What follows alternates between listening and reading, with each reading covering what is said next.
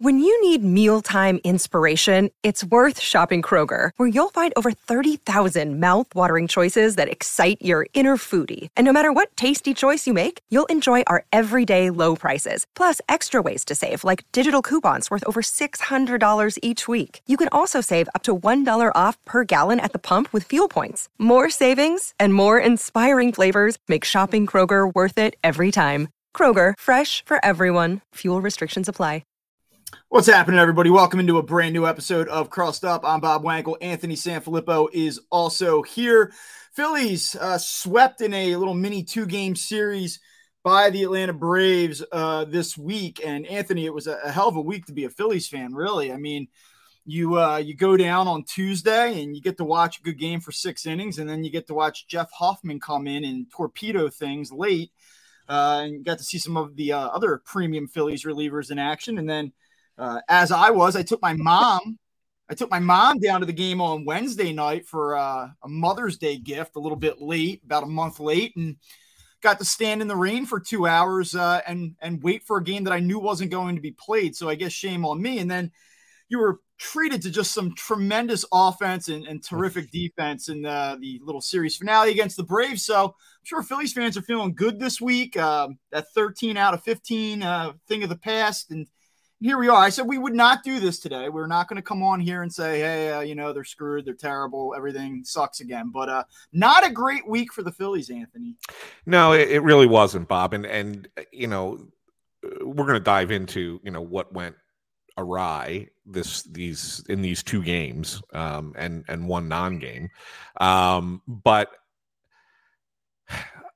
in the grand scheme of things, it was sobering in the sense that, and not that we're surprised by this, right? But this Braves team, and they've done it several times now this year to several teams, they just remind you, hey, we're the best team, not you. Yeah. You're not good. You're not as good as us. And look, the Phillies, I give them credit because in the 2 games that were played, look, they went down to Atlanta and split with them. And in the 2 games that they played here, they were in both games and very well should have won both games. Right? I mean, that's the thing. But the difference between the 2 teams is when you're as good as the Braves are, you basically say, nope, play your ass off, and we're gonna make you force you to do something wrong, and then we're gonna take advantage of it. We're that good that we're gonna make you make the mistake that we're going to take advantage of, and then we'll celebrate the fact that we made you make that mistake and really kind of rub it in your face. And that's what the Braves do. And you might get frustrated and you might hate them for it, but that's what the best team in baseball does. And the Phillies, they're a good team, but I think you see the difference between being a good team and the best team. So what I learned this week is that I didn't learn anything new at all. It's what I always suspected coming in, which is I think Atlanta is the best team in the National League, maybe the best team in all of baseball. I think the Braves are going to win at least 100 games unless they really can take their foot off the gas at the end of September, which they might be able to have that luxury. I also think, though, if you want to look at this optimistically, that if the Phillies can get out of the Phillies' way, could reasonably go into a series again with the Braves and say to themselves, we can beat this team in a series. I wouldn't say they're the favorite. I wouldn't pick them to do it. But as was the case last year, sure, if you shake them out in a 5-game series or something like that, could the Phillies get the Braves again? Yeah, I don't think that it's an impossibility. You look at the way things went down on Tuesday night, especially Ranger Suarez, again, really good. And I think you have to be excited about that as a Phillies fan. 1 for 12 with runners in scoring position. Had opportunities, had a million opportunities against Spencer Strider. They put consistent pressure on him, but they were unable to bear down and get that big hit, which is something that we've seen for extensive and lengthy parts of stretches for the Phillies this season. And then they kind of punted that game. And I guess that's kind of where I want to start. And we'll just kind of paint the full picture first. And then you come back and you watch yesterday's game and they go toe to toe with the Braves for 9 innings. Aaron Nola was awesome. Elder was awesome. Phillies made a mistake in the 10th inning and Braves walk away with a 2-game sweep. And, but when you look at this and you say, well, the Phillies punched with the Braves for much of that series, but the Phillies do what they do, or the Phillies did what they do, and the Braves did what they do. And can't be all that surprised at the results. So let's take a look at Tuesday night first. You get the start you want from Ranger Suarez. I thought he outpitched Spencer Strider, quite frankly. I certainly had less traffic. He did pitch out of a couple jams, did a nice job. Phillies get to the 7th inning in that game, and I know that the offense is something that we can talk about, but we've talked about those issues so often. I kind of wonder what you think. And we saw this a week prior in Arizona. The Phillies come out in that first game. It's a bullpen game, though, and they have a lead, and the game's tied going into the 6th inning, and they sort of just say, hey, Dylan Covey for a 2nd inning, and they go on to lose. And then they come back and they win the next 3 games, and the next 6 games, and we feel really good about it. And so no big deal. But they come into this first game against the Braves. It's a big series in theory. You're looking up ahead of them. And you get into the 7th inning and you're going Hoffman? Like, what's your reaction to this? So just so I make sure that we put it out there, I mean, Thompson says after the game, 3 relievers were unavailable. And the 3 relievers that were unavailable were Kimbrel, Alvarado, and Strom. And yeah. Oh no, not Kimbrel. I'm sorry. It was Marte. It was Marte, Alvarado, Strom that were not available. So we didn't know that in the moment, right? I mean, in the moment it was like, okay, this doesn't make any sense. Why are you going to Jeff Hoffman here when you got all these guys available? You just had an off day yesterday, right? And turns out that with 2 of the 3, which was Marte and Alvarado, they pitched on back-to-back Saturday, Sunday. Even though they had the off day Monday, they didn't want them to throw 3 and 4. And look, you can sit there and roll your eyes, which I do at that personally, but that's a thing in baseball, right? They just don't want pitchers throwing 3 and 4. If they throw back-to-back, they want them to take 2 days off in a row. And then Strom, they're worried about his innings. Okay, great. Got all the qualifiers out of the way. Jeff Hoffman's not the guy to go to there. You go Soto there. You go to Soto. I know it's the 7th inning, and you're thinking we want to go Soto in the 8th and Alvarado and Kimbrel in the 9th. Yeah. But you have to get to the 8th to make it happen, right? So if that means that you got to go Soto for an inning, and hey, maybe it's a quick inning, and you can bring him back out for part of the 8th, even if you don't go full 2 innings with Soto, maybe you go an inning and a third or an inning and 2/3, something, depending on his pitch count. But you've got to go there. You've got to go to Soto, and really, especially because you're coming back around to the top of the order, right? And I get that you're hoping that Hoffman can get through the bottom part of that lineup, right? That's their thought process. Get through the bottom part of the lineup. Then you got Soto to face the top of the lineup, and then Kimbrel to close the game. So Hoffman walks the first guy he faces, then he gives up the double to pinch hitter Rosario, and they knew they were going to make the pinch hit, go left. They were pinch hitting for Pilar and bring in the lefty there, right? And then gets the out on Michael Harris, but then he faces Acuna, which I asked Thompson why he didn't think to walk him there, set up a double play, and he just said no. I got a 1-word answer. But the reality of the whole thing is that if he gives up 1 base runner, now you're at Acuna. So why are you not going Soto? It doesn't make any sense to me there. And then once, of course, Hoffman gives up the lead, and then it's like, all right, let's just bring in the next guy. Well, is there a thought that there's going to be an inning uncovered? Because you can't they're probably not going to get through the 3 innings with both Soto and Kimbrel. So they figure there's going to be a gap. And then is it almost like, hey, you know what? We don't want to use either of those 2 pitchers if we don't have to. Like, it's almost like we'd rather build in the extra day of rest, and we're going to use that 7th inning to see if Hoffman can bridge that gap, and then we'll go to them out of necessity. But we don't want to go Soto, insert wild card, and then Kimbrel. Now we've burned Soto, and then we end up losing the game in the 8th. Now we don't know if we're going to have them the next day. Is it kind of almost let's conserve our resources until we absolutely have to use them? That's what their thought process is, Bob, but I still think it's faulty logic. And I think it's faulty logic because of where they're at in the order.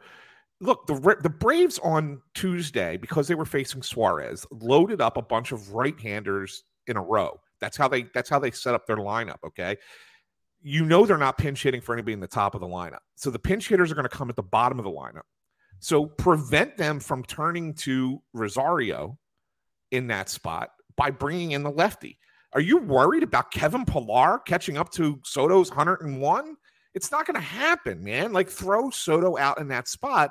And even if Soto does walk a guy or gives up a single or something, would you rather have Hoffman versus Acuna or Soto versus Acuna? And then if you get to the 2 spot, let's even say you give up 2 base runners and you get to the 2 spot and you got Ozzie Albies coming up. He's a switch hitter, but he's significantly better as a lefty. So don't you want him batting right-handed in that spot? Like, to me, the logic just wasn't right. I'd almost rather you if you had to use Hoffman, which is obviously that they did, I would rather have Hoffman facing a bunch of guys who are right-handed who are not going to be pinch hit for. And so to me, I just think that and we'll get into this too, because we're going to talk about what happened yesterday. Like, I texted you in advance of that and saying, like, I think that they got the bullpen logic backwards here. And, turned out I was right, but more so because of an error, nevertheless. But I think that sometimes they really overthink it a little bit in the bullpen. I think it's a simple thing that they could just go to and just solve the problem in front of you, and then worry about solving the next problem, and then worry about, as opposed to saying, well, we got to leave that uncovered inning first. Well, so you know what you have in this game, and so you can talk through, criticize, second guess the way that they handled it. But I would actually walk back before that and say, okay, let's break this down into 2 separate parts. One, you're coming into a series with the Atlanta Braves. If you want to get back into a division race, if you want to even kid yourself that you're in this thing moving forward, you've got to move now. The Phillies erase a 10-game deficit against a team after losing a series starting at the end of June, maybe. But you figure reasonably, if they want to pretend to keep the division within arm's length, there probably has to be some urgency to win this series. So I would ask you this. To what degree is it ridiculous that they came into a game against the Braves in which they figure, hey, runs are probably going to be at a premium facing Spencer Strider. We know what the matchup's going to be, and we're not going to have 3 of our better arms available for the game. Like, philosophically, are you okay with that?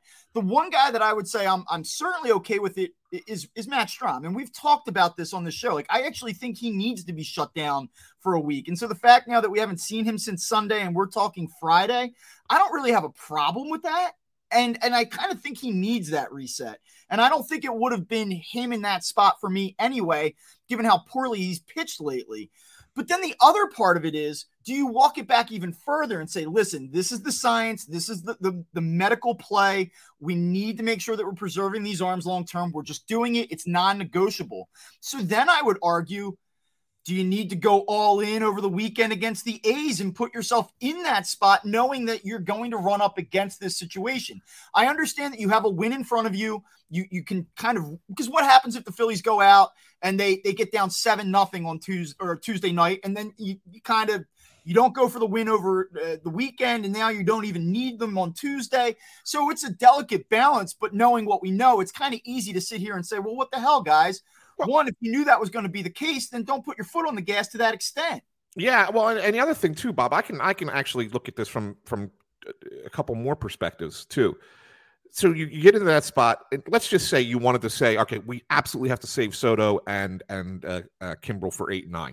Okay, you want to take that approach. I could argue that you say you solve the problem in the 7th inning, and you don't know what happens after that. Maybe you score more runs in the bottom of the 7th, and then it changes everything, right? I mean, so that's why I say you solve the problem in front of you first, and then worry later how you're going to do it. But if even in that case, why not go to Andrew Vasquez in that spot, knowing that they're probably not going to pinch hit. You don't get the better hitter coming off the bench. That's where I have the problem. Yeah, the walk is killer. Don't get me wrong. I'm not trying to absolve Jeff Hoffman here. You can't have a leadoff walk in the 7th inning there. But you knew Eddie Rosario was coming off the bench. The guy's been hot. He's been hitting. Why would you want to put him into the game? If you bring in Vasquez, they're not bringing Rosario in, and Vasquez he's been good against righties. So why not do that there? So I think that there's a lot of things that they could have done. They could have, yes, you could go back and look at what they did in Oakland and everything else and kind of play that game. I do think that they were still set up in a way that they could get this done, even without those three guys being available, and they just chose the least good option of all the options that they had. And that's why I was frustrated with it more than anything else. So, I mean, that's why, of course, it's easy to go back and look at it with hindsight and rose-colored, put the goggles on and say, yeah, I can see it better now. It's more clear now. But at the same time, in the moment, we were texting in the moment, like, what the hell are they thinking? I mean, I texted you, what did I say? I was like, I pull one out of dodgeball, right? Like bold strategy, Cotton, And it's one of those rare instances where the fan sits at home and they stand up and go, what the hell is this? And you know what's going to happen, and then it happens. And then that kind of gives you – I mean, it was funny on Tuesday night sitting there kind of doing the Twitter scroll, and you see people that are like, this manager doesn't get it. We got to fire him. I'm like, Jesus Christ, guys. Like, they just won 13 out of 15 games. Yeah. Relax. But you know what? Here's a question that I probably asked after that Arizona loss. I said, what kind of message does it send? What kind of message does it send in terms of urgency to your clubhouse? Does this game even really matter to us? It's such a half-in approach. And I say this knowing full well that they went 1 for 12 with runners in scoring position, and we probably wouldn't even have to dissect this if they would have just gotten another damn hit in a big spot. But I would back up even further and tell you, I got to say, I don't think that the Phillies viewed that series as this pivotal make or I mean, I know they didn't, because I know how they acted going into it. I see what their plan was. I think the Phillies know realistically that they have no chance to win the NL East. So they're not, when I look at it as a writer, or if you're a fan looking at it, you're saying, well, how do you go into a Braves series not going all in? Because they're probably looking at it and saying, this series is not going to determine our fate this season. What's going to determine our fate is making sure that we're well rested, that we're healthy, because we're not catching the Braves. And they're never going to tell you that, and nor should they. Why the hell would they? If we're all being honest with ourselves, if the Phillies won this series, right? Rain out on Wednesday night, and they pulled to what? Within six games? Knows that where they'd be? Yeah. I mean, come on. They're not going to catch this team. No, they're not. They're not going to catch the Braves. We've known that all year. And you're right. I think that there's something to it. They do have the long view. And that's the one thing I like, one thing I do like about this team is that they kind of know who they are, and they take the long view, and they sit there and they say, we're gonna play this out over the course of 162, and we know that we're a good enough team to be there at the end, and if we get in, then we're as dangerous an opponent as anybody can face. So they do have a good plan, a long view plan, but you can't simply rely on that at all times. And the reason I say that is because you have so many games during the season where if you do, using your term, if you do punt it, and I don't think they specifically punted the game, let's chalk it up as a loss early, because it was, they were just like, hey, we'll try and get through this, and if we get through it, we might still steal this one. But it was more that than it was we're going balls to the wall to try and win it. Okay. But you have so many of those games where you don't go all in and lose, and then there's only so many you can have, because then it gets to a point where if you have one too many of those, you might not be playing in October, right? And so that's why you have to really kind of determine when it's time to not have one of those happen. And you have a team on the ropes. The Braves they couldn't figure out Ranger Suarez. Their offense, which is great, is down. It's dormant for a night. That's a time to pounce. That's a game where you take advantage of it. Yeah, you may not catch them to win the division, but you take advantage of it. And we're going to talk like the fact that we're 20 minutes into the show and we haven't even dove into the lineup, which is a real major problem right now in my mind, and I'm sure it is in yours as well. But I think when we're looking at the decision making by the organization, and it's not just the manager, it's everybody together. It's a game plan that they're all putting together. It is a little bit faulty in my mind when you have these kinds of situations crop up and you're saying, well, let's just stick with the long-term plan, right, as opposed to improvising in the moment to try and win seizing opportunity. There's an opening here for us. You know what? Let's go get it. And you're right. I told you though on Monday I would be disappointed if they were swept, and that was the assumption that they'd play 3 games. Right. If you would have told me though that my 2 starting pitchers were going to give me 12 innings, 1 earned run, and you couldn't find a way to win one of those 2 games, I would say that's disappointing. And so I think there's a lot of different ways that you look at this. You cannot freak out because the Phillies lost 2 games this week to a team that's just simply better. You just can't. It's unfair. I said we were not going to do that, so we're not going to do that. But if you're a fan and you had an opportunity to win both games, you got that starting pitching, and you can't find a way. So, that's frustrating. I mean, it's fair to be frustrated. So the frustration is not in the outcome, right? The frustration is in the process. Yes, it's in the details. It's right. If the Braves come in and they beat you, Aaron Nola has the blow-up inning again, and they lose 5-2. And, Ranger Suarez just gets outpitched by Spencer Strider in the opener. You go, okay, what are you going to do, right? But the fact that you're in both of these games late, you have opportunities to do it, and you just lose, especially Thursday, in just unthinkable, just stupid fashion. It was just a stupid game. Yeah, I mean, you're a fan, and you can be really happy that they went on this run and pulled themselves back up over 500. But yeah, I think you're allowed to be frustrated with what you saw and how it went down. And you said it. Really, what this all comes down to is the lineup. And I didn't do a ton of prep today. I didn't do a ton of numbers diving, but I'm just going to give you this. The Phillies in the last 4 games have scored 9 runs. 3 of those 9 runs have come with ghost runners on second base to start an inning. So said differently, the Phillies offense has produced 6 runs over its last 4 games in which a runner didn't start at second base. In regulation time. In regular 9 innings. Yes. So I think that we can sit here and feel really good about the starting pitching. Listen, in June, Phillies across the board, the starting rotation, it's top 5, top 3, in a lot of cases, top 1. They have a 2.34 ERA as a starting rotation in the month of June in 19 starts. White Sox have the second best at 306. So it's the Phillies by a mile. So, if, you look at this thing moving forward and you say, wow, they've really gotten some good things going in this rotation now. I like where they're headed. I still like how they stack up in this wild card race. But at the same time, this lineup is a glaring issue, and it's frustrating. It's disappointing. You can pick apart individual players. They just don't hit enough home runs. They don't walk enough. They don't hit with runners in scoring position consistently. And it has been not underwhelming, not disappointing. It's been shocking how bad this lineup has been for the bulk of the season. Yeah, it really has. And this is why, Bob, I'll continue to pound this drum and beat this drum for the next 6 weeks, okay, until August 1st, the trade deadline. This is the issue with the team. I'm not worried about pitching. Now, if somebody gets hurt, if there's injuries, whatever, yeah, okay, then we can talk about pitching being an issue for me.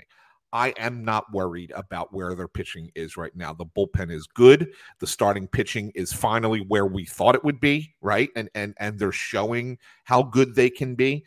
I am not worried in the least about pitching. Yes, is there a depth concern? Possibly, like I said, with an injury, but I do think that some of these young kids are going to be ready to go soon, and then they could well be the guys that you're going to lean on more so than trying to trade for some schmo that's going to come in here for 8 starts or whatever at the end of the year. But the lineup is a problem. It's a problem because guys are not doing what they are expected to do, and that is where the concern is right now. Trey Turner is becoming an issue for the season, not for the length of this contract. I still think he's a great player. I still think he's going to be really good for this organization. But by the time Trey Turner retires at the end of his contract in Philadelphia, he's going to be remembered as a really good player in this city, and people are going to love him. But in the moment, in this season, Trey Turner's killing them. In the moment, in this season, the fact that Bryce Harper cannot hit a home run and cannot hit breaking pitches at the moment is a problem. Will he figure it out? I think he will. I think he's that good of a player that at some point he's going to figure out how he's being pitched and why. I mean, because he's not seeing fastball. He is so good against fastballs this year that they've just decided the hell with it. We're not throwing him any. Yeah. and that's how they're getting him out, right? So he's got to, he'll adjust, he'll figure it out. But and you also got to think that, okay, his power is not there because he's coming off of that arm injury. It really is a thing. He's hitting the ball hard. He's hitting line drives when he does make contact. The Bryce Harper swing has not changed. It's still there, but it's a concern and it's a problem in the moment. And then you have the other guys who are just ridiculously inconsistent. And I mean, Alec Bohm and JT Realmuto. Schwarber's been better this month. Obviously, it's June, but it's not like last June. It's good, but not that good. Okay. So you have those. Brandon Marsh, okay, he had 5 hits against the Braves, but that was like him coming out of hibernation because he had struck out in 25 of his previous 49 plate appearances before those 2 games. So he has not looked good. Stott's been fine. I'm not going to complain about Stott. And you go, Cody Clemens is Cody Clemens. But I mean, really, and Castellanos, boy, did he have a bad game yesterday.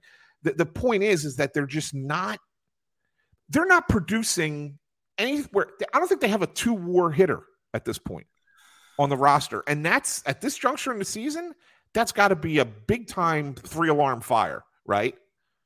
Well, what you think is that when you look at their lineup and you come into the season, you say, wow, there are so many players in this lineup that are capable of carrying this team for a week, for 2 weeks, where if 2 of them sputter, there's 3 other guys that can take over. And that's where you felt like, wow, you never really see a lineup fire on all cylinders for a prolonged period of time. It's unrealistic to expect guys to each hit 350 together for 2 weeks. It just doesn't work that way. But when JT Realmuto goes cold, you think Kyle Schwarber can go off. When Kyle Schwarber goes cold, it's going to be Bryce Harper. It's going to be Trey Turner. And then you really felt good about the progression of Alec Bohm. And it just has not materialized that way. You've had wild swings, and it's not just the regular ebb and flow. It's not just that's baseball.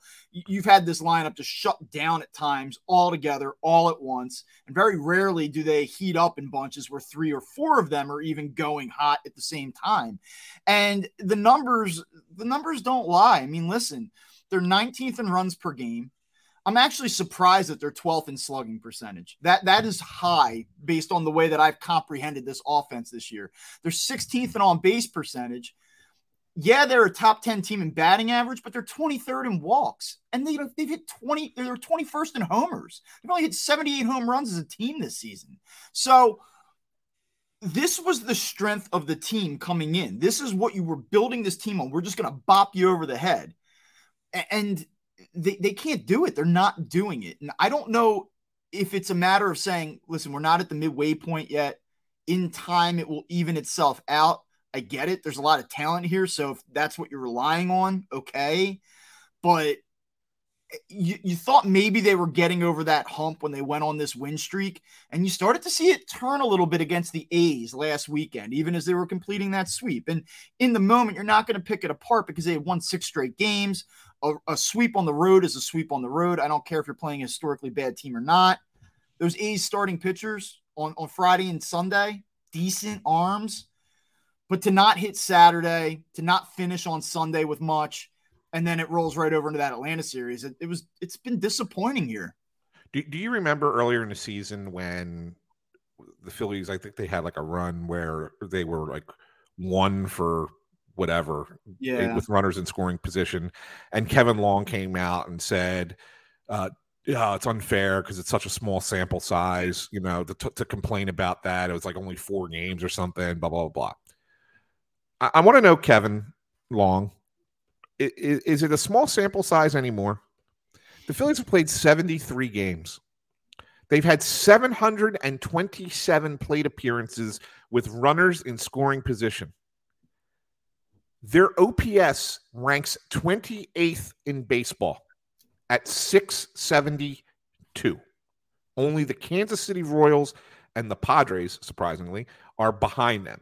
Even the Oakland A's have a better OPS with runners and the Detroit Tigers, the 2 awful offenses that we've seen this month, both teams are better than the Phillies with runners in scoring position.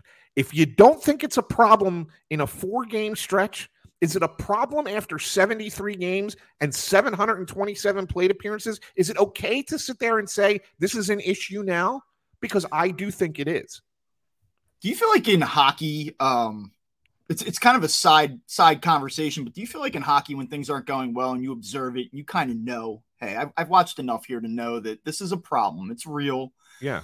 Do you get waved off in hockey the way that you do in baseball? Because you talk to players, you talk to coaches. I talk to guys off the record. I've talked to some people in the organization recently, and privately, they're like, dude, come on, you don't get it. Like, you don't get it.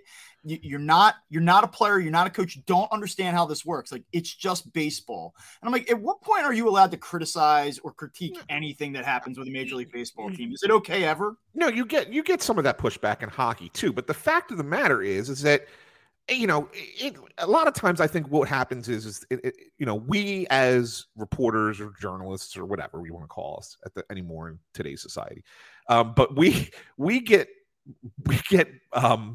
put into buckets, and then the bucket that we get put into is we react to the moment and really don't look at it. We don't look at that big picture, right? And so, okay, fine. I get it. I agree that sometimes is the case because, you know, we're always looking for an angle and we're always looking for a story and we're always looking for something to, you know, to put out there for conversation and for, you know, to have some back and forth so that we can have these podcasts and really talk about it, right? So I understand when we get pushback from the teams, no matter what the sport is.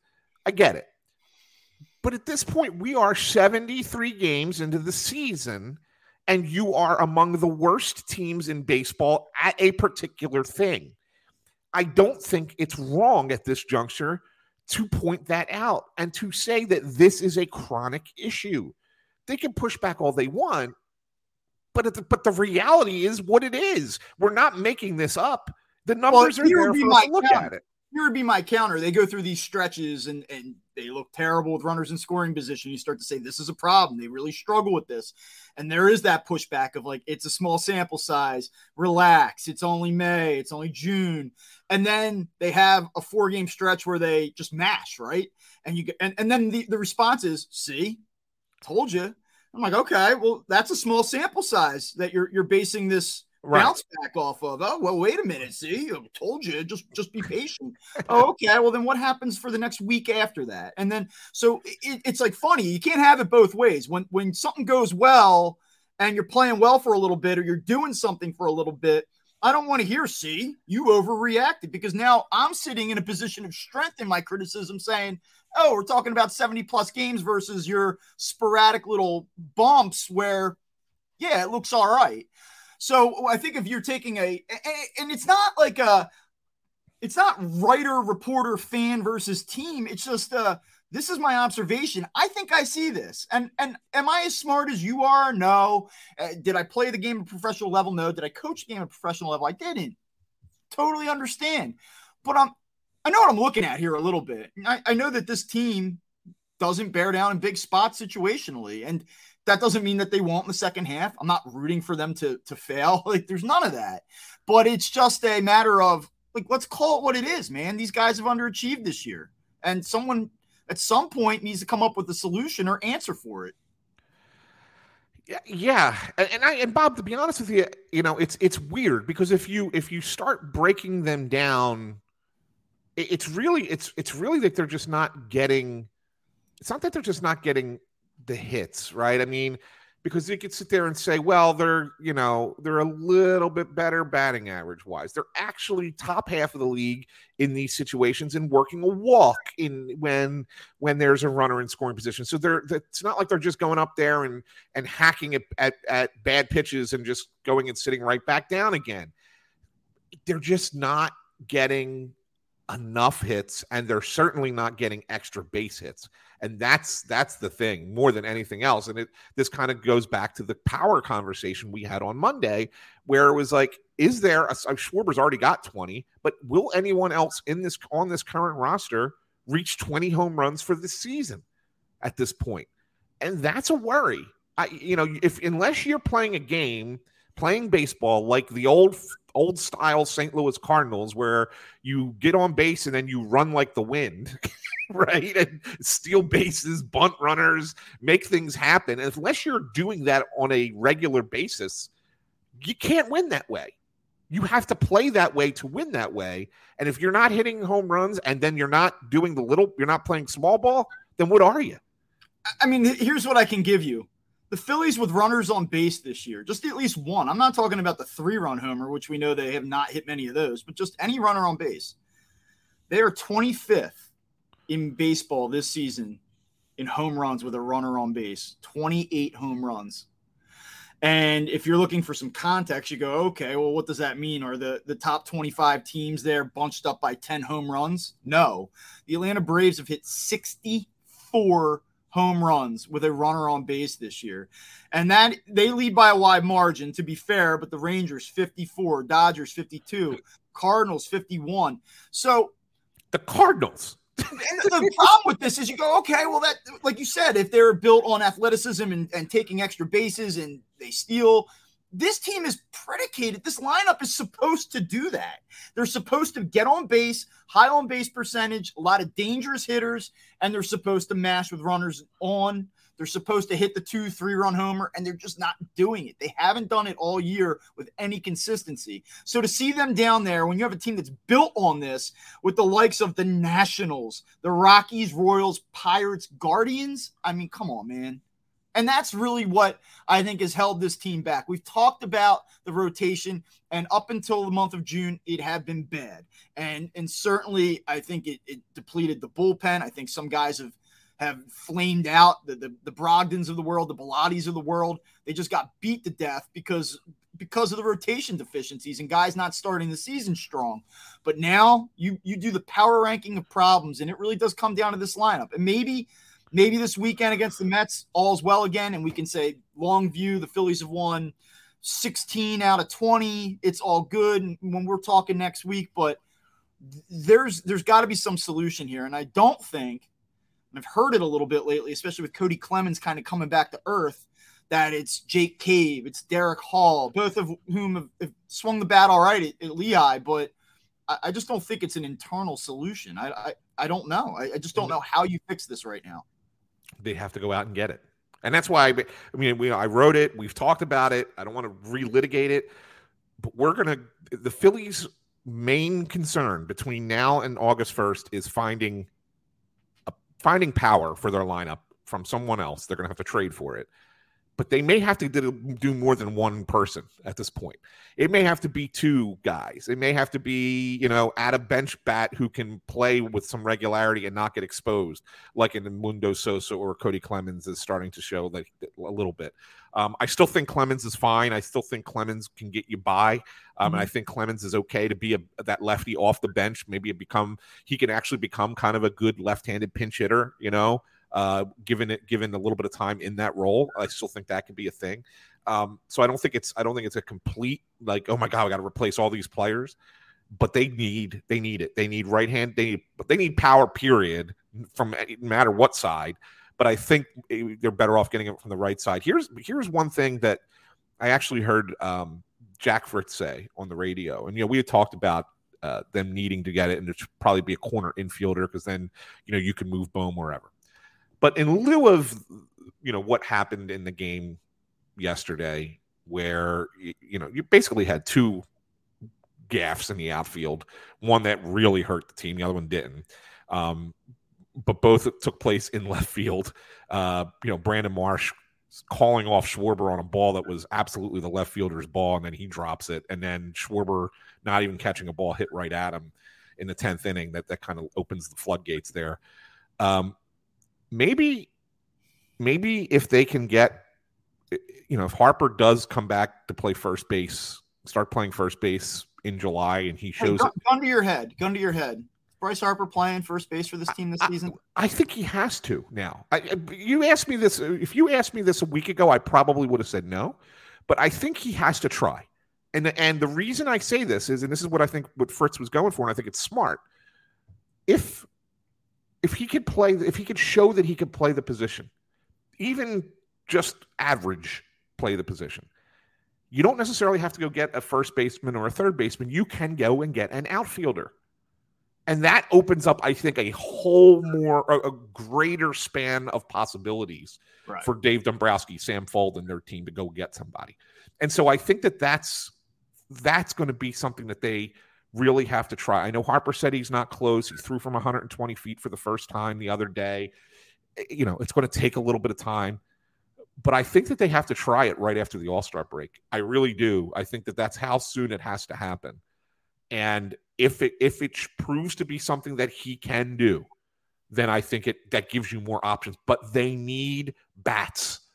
It's crazy to think that we are on June 23rd, Bob, with this team and this lineup to be saying this is the most glaring need. But I think it more than, and I think you talk about gaps in standings and statistics and things along those lines. The gap in what this team needs right now is from bats versus arms is, in my mind, vast. Yeah. Well, I think the timeline on Harper playing first base is important, and I think you sort of hinted at it there. It's got to be pretty shortly after the All-Star break because you have to figure out, one, is he physically healthy enough to do it? And then can he do it with any effectiveness? There's no guarantee that I know fans think that first base, you can just stick a trash can there and it's fine. But as we've seen here in recent years, first base defense can hurt, and it's not a gimme. It's not a layup. So there are two parts of that equation that you have to be able to answer, and it's going to matter how they approach the trade deadline and how they try to go about acquiring that bat. And if he can't do it because he's A, unhealthy, or not healthy enough to do it, or B, he's just incapable of playing the position at a league average level, then that's going to alter the approach of how they try to remedy this issue. The thing that I guess we haven't talked about, we've sort of just mentioned it in passing, is this play with Kyle Schwarber in the 10th inning. And I don't know what else to say about it other than in real time, I kind of said, holy shit, like how did he miss that ball? And I don't want to beat up on him. He takes the right approach after the game. We know he's accountable. We know he's going to stand up there and say, I blew it. I should have caught it. It wasn't on Marte. It was on me, because that's the kind of guy he is. And you're going to get that from him. The accountability is there. I don't think that he left for the day and said, oh, well, not a big deal. I think he probably wore that, and he was probably pretty hard on himself. That being said, the Phillies cannot proceed much longer with Kyle Schwarber roaming left field, at least late in games. And I saw some people saying yesterday, why was he in the game at that point? He shouldn't have been in the game. They should have subbed him out for defense. And I don't think that you can do that. Nothing game. Yeah, first of all, at the time, it's 1-0. So they're still within – you expect to score a run in extra innings. So you're not protecting the lead. You have to score that run. You're looking to score multiple runs. The Phillies are struggling offensively. He's probably the one guy in this lineup right now that when he comes to the plate, you can almost, I don't want to say expect a home run, but reasonably hope that he's going to hit a home run.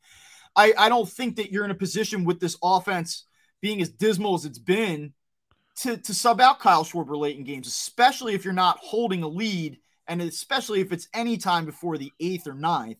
And I know we're talking about extra innings yesterday, but I didn't think that was the right time to sub him out for defense at all. And if the Phillies are going to start doing that, wait until you see the offense then. I don't think you can sub out Schwarber for defense unless you have the lead. Yeah. I mean, you can't. And it can't be, and it depends on what the lead is, but you really can't. 4-2, 5-2 in the 8th inning or later, I'm cool with it. But under Yeah. any other situation or any other circumstance, they can't do that. You got to keep him in the lineup. You just got to And keep him in the that's lineup. the thing, you got to live with it. I mean, you have to live with it. At one point this week, he came in with a 1,000 OPS in the month of June. You're not taking that out of your lineup. I know he was 0 for 5 yesterday. It was a horrible game. But there's just no way you can get around it. You have to live with this.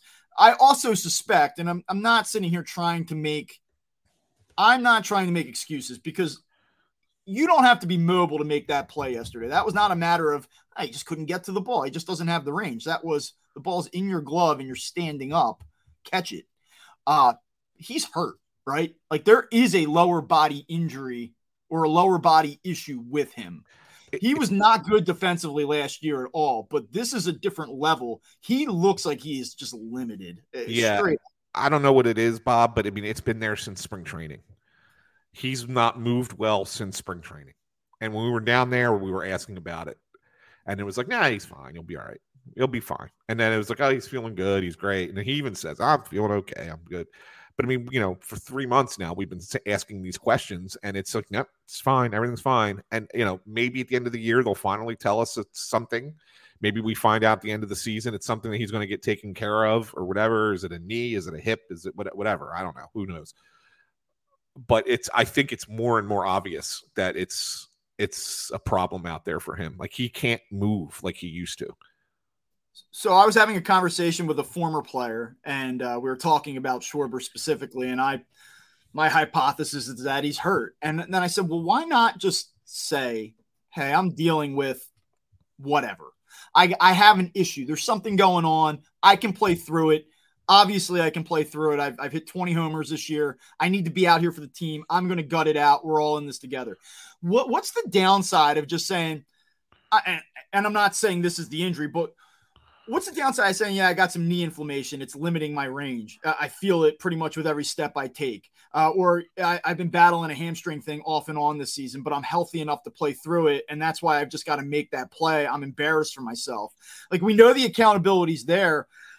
What's with is there any benefit to suppressing that information if you're a pro athlete? Because I almost think if I'm a fan and I'm watching it earlier in the game, he can't get to the ball in the gap that Marsh has to go over and get. I said, all right, well, at least I get it. Like, do you give them a little bit more grace? These guys not want that? Do they think it's going to work against them? Like, what's the deal? I don't know what the mentality is in baseball. Like, I can kind of understand it in sports that are contact sports a little bit, right? You don't want the other team to know what your injury is because there's a way that they can attack it a little bit. You know what I'm saying? I'm not certain that if you have a knee, like if you have a knee injury that you're dealing with or a hamstring injury that you're dealing with, it kind of makes you gimpy or a little bit slower. Like, how does that impact you from a strategy perspective if you're thinking the other team can take advantage of it? If you're the Mets this weekend, you're not saying, well, I know that he's had some knee inflammation. Let's really attack left field. You've got more than 70 games of him roaming around out there being a bad defensive player. It's not going to you're not going to do anything differently because you know this. You right. See how he's moving, and that's enough. Right, exactly. That's my point. Like, I mean, I don't know how it impacts you in baseball. Like, I kind of maybe for a pitcher, maybe I can understand if there's something that a pitcher's maybe dealing with that it could affect, velocity or whatever. Okay, fine. You don't want that kind of getting out there. But I don't think that there's any reason to hide it other than machismo. Well, this player said it wasn't about that. He said that the fans would find a way, former player, I'll say, the fans will find a way to use that against him, that they won't cut him slack, that he's gutting through an injury. It's that, well, he shouldn't even be out there then. Why are they playing him? And that they would start banging the drum. Does it matter what the fans? Does it matter what the fans say? Does it really matter what the fans say? I mean, but so the point, like, to me, that's where we come in, right? That's our job at this point. So if in fact let's just say he's injured and he's playing. And by the way, we don't know that he's injured. We're just speculating that there could be an issue. Yeah. Right. Let's just say that's the case. That's where we come in to say, all right, guys, we have to understand that this guy's gutting it out and he's playing through something, and that's why it's a problem. But so, that's what we're there for. And then if if the fans say, well, then he shouldn't be out there, well, then who are you putting out there instead? Yeah. And how's that making your team better? Yeah, we'll bench Kyle Schwarber in his 45 home run pace, and we'll call up Jake Cave, who, by the way, probably should be up here, but is blocked because lefty right. With this damn roster. But I just don't see an alternative solution. I think that the Phillies are best served if he continues to play through whatever. And if he's not playing through anything, then he's just got to be better. But if he is limited, then I still think that their best case scenario is to play him in left field, as bad as it is. And I will acknowledge that him missing that ball yesterday would have nothing to do with any injury. That was the most glaring example of them being deficient defensively in left field. That was not that had nothing to do with an injury yesterday. It was just a terrible play at a horrible time. They were able to get away with this stuff last year, and it just feels like they're having a little bit more of a difficult time dodging their weaknesses for whatever reason in 2023. Yeah. And speaking of that incident, I just want to bring up what I texted you yesterday, because I just barely mentioned it, but I wanted to bring this up because this kind of circles back to the first thing we were talking about on the podcast today. As we were approaching the 9th inning, and it was between innings during a commercial break, I'm texting you. I'm saying, I know they're going to go to Kimbrel here. And then if you go to the 10th inning, then Marte is your guy in the 10th. But considering where they were in the line, and this is just managing in the moment, thinking in the moment, knowing where they were in the lineup, wouldn't it be better to have Marte with a clean inning, nobody on base, and have Kimbrel come up or pitch when you have to have a runner on base and the top part of that Braves lineup coming up? Wouldn't it have been better to flip it? And because I thought that Marte being put into that high leverage, really high leverage situation, no game hasn't had a run yet. Now all of a sudden you come in, there's a runner on second with nobody out, and you got to pitch against the best hitters on this team in that situation. You're probably less likely to get the strikeouts than you are with Kimbrel, and let Marte come in and pitch his inning with nobody on base, whatever, blah, blah, blah. And, and yes, you're still going to have an opportunity to maybe score a run to win the game in the bottom of the inning. I just felt like it should have been the other way around. They stay with their game plan. They're conventional. This is how we do it. And look, Marte wasn't great in the 10th inning. I mean, he should have got out of it with only letting up the one run, but that's what happens. That's what happens. And I just don't think that there's a lot of creative thinking happening. I think this is what our game plan is. We've put our game plan together. We did all our thinking pregame. We're not thinking in the moment. That's a concern. I am not being dismissive of you. I know in text messages yesterday I was dismissive of you. I understand what you're saying. I hear you. But I'm going to give you two numbers. Go ahead. 0 and 3. And those two numbers represent 0 runs in 9 innings and 3 hits in 9 innings. Oh, yeah. And listen, there's going to come a day where what you're talking about is going to apply in an 8-8 game. And I won't be able to say this, but I just cannot bring myself to even care because of what I watched for 9 innings offensively prior. And you're right. But you're right, Bob. I want to say that up front. I concede the white flag. Here you go. 1,000%. You're correct. This is on the hitting more like you shouldn't be in a nothing game in the 10th inning. Right? That's on your lineup. Your pitching has done their job for the day in my mind. They shut out the best team in baseball for 9 innings. And you couldn't give them one Braves had the exact same offensive output yesterday. They each scored a run that they should have scored. Yeah. The Braves scored 4 more runs because the Phillies didn't catch a fly ball. That was the difference in the game. Yeah. So I understand, and I do think it's worth calling out because there's probably going to come a time, maybe this weekend, maybe in 2 weeks from now, where you can say, this is what I'm talking about. And it was in a 6-5 game. It's when they were swinging the bats well. And I know that these issues are independent truly of one another, but just in the moment, and as I process, I'm like, come on, Yeah. I think we want to try to get to the finish line here pretty quickly. I know we're actually the time where you start to make a move to Citizens Bank Park. Real quick, Mets this weekend. I'll just go back to what I said earlier. You better win this series. Yeah. You better win this series. I'm okay with the Braves. I mean, I'm not okay with it, but I understand the Braves thing. You're better than this team. They have wiped the floor with you for 2 years now. They swept you earlier this month or last month and crossing over into June. Enough already with this. And you look at the pitching matchups and you have to feel pretty good about it. Senga Walker, the way Walker's been going lately. All right.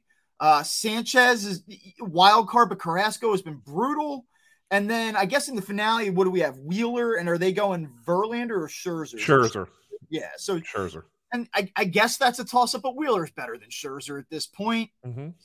So come on, because while you weren't playing the Braves for division supremacy, while you probably are not competing with that team, you have a chance to take a step forward this weekend and really distance yourself from a bad Mets team. And you can't knock them out anymore, but you can just let them know, hey, you're not as good as we are. It's not happening. I think this is a little bit of a Waterloo for the Mets in a lot of ways, Bob. I think when you look at the standings, just they just lost 2 of 3 to the Astros, and they were in a couple, one of the games that they lost.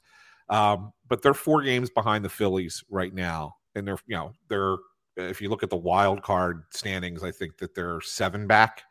This is it for them. Like if they come out of this weekend and they're 8 or 9 or even 10 games out of whatever, I guess it can't be 9. I guess either 8 or 10 out of the wild. Well, unless there's a rain out and the game gets, I guess it could be 9. It's very possible. Yeah, it was just possible. So if they're somewhere between 8 and 10 games out of the wild card, I think then they're automatically at that. I think that's it. I think they're done. I think this is their Waterloo. So the Mets are going to come into this series desperate. The Phillies have to match their urgency. And I think that's what's important. More than anything else, they have to match that urgency. And I think that the pitchers are still going to be that. I need the lineup to be that.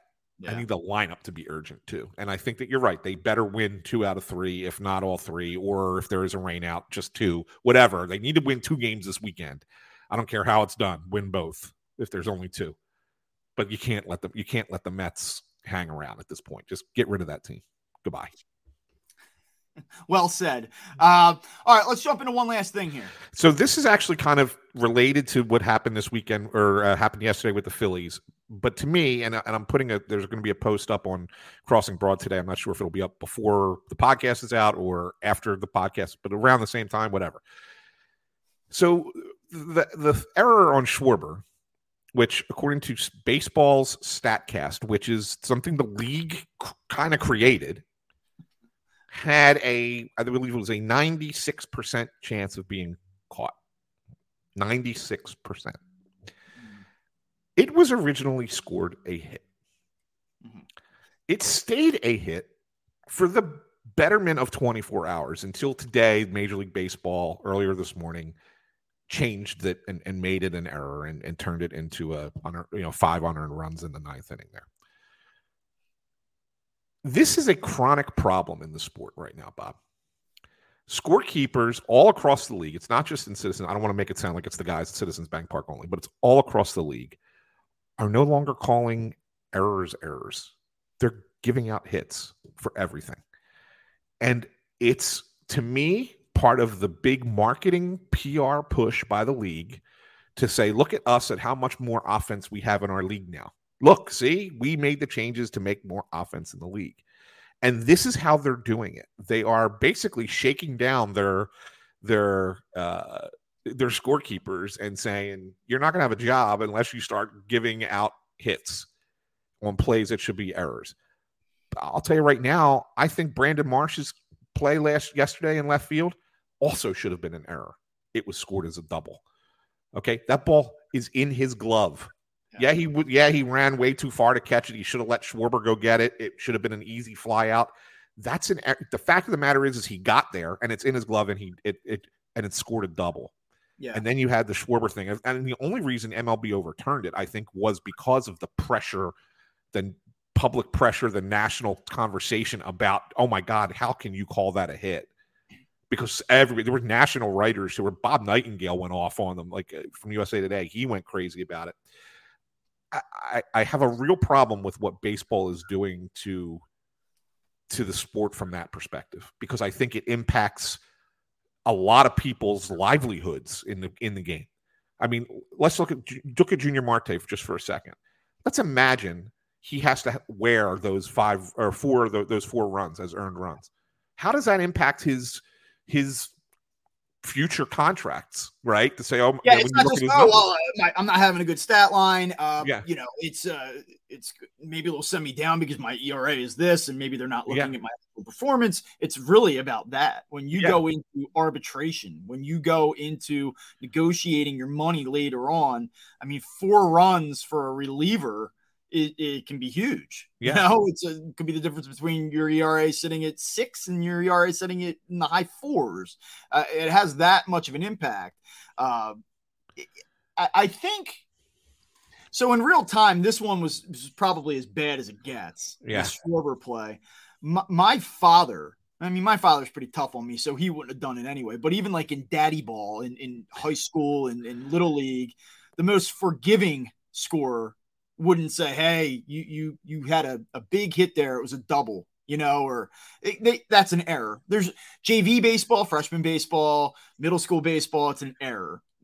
He's coming in, he's upright, he misses it. And there's just no other way to score that. And the fact of the matter is that when they in real time assess that play, that's how you know it's coming from a higher level, because nobody in their right mind in real time would process that play and say, hit.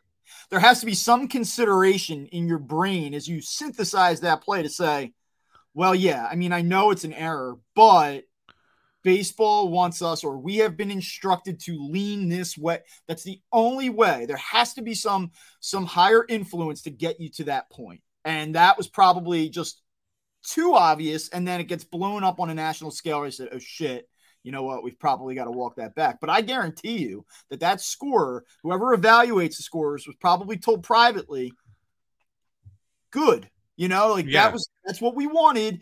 We had to correct it. Okay. No big deal. But that's what we're looking for.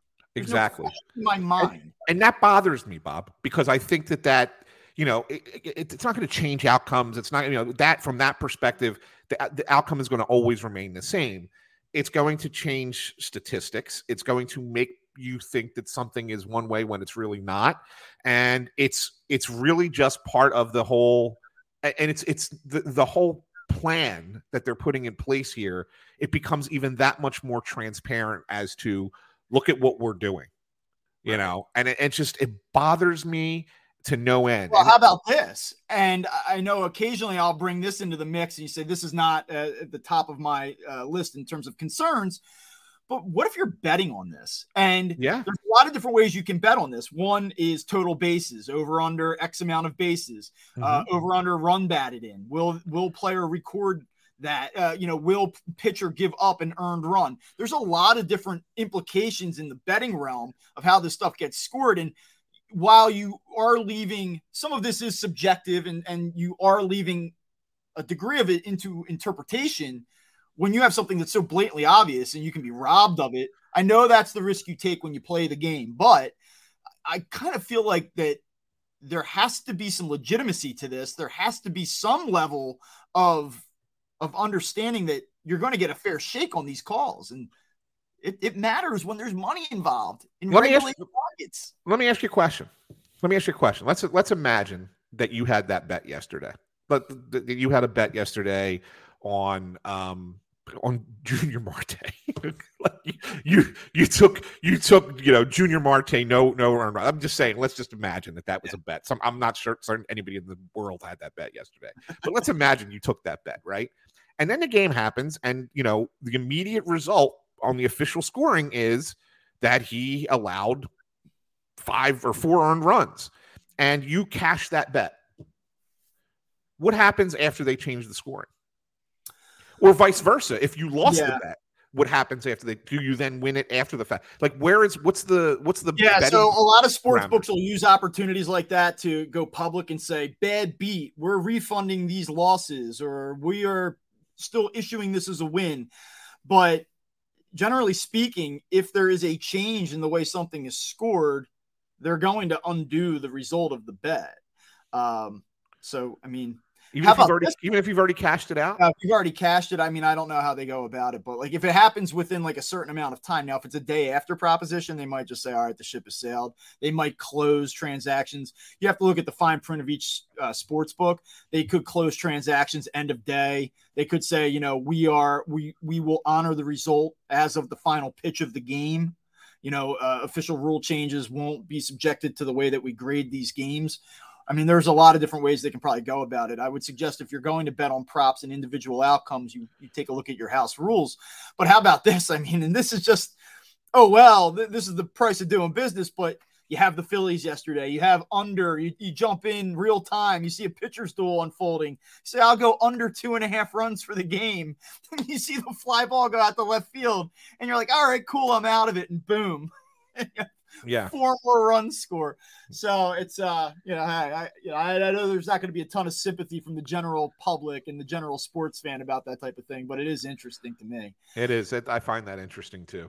All right. Well, listen, that gets us out of here at minute 4, minute 5 by the time I'm done all of my rambling here. So Thank you for tuning in to Crossed Up. You can follow us on Twitter. The show count is @UpPhillies, @AntSamPhillies, where you can find Anthony, and then I'm @BobWankleCB. Make sure that you check us out on Apple Podcasts, Spotify, Stitcher, Google Podcasts, Amazon Music, or anywhere else you get your shows.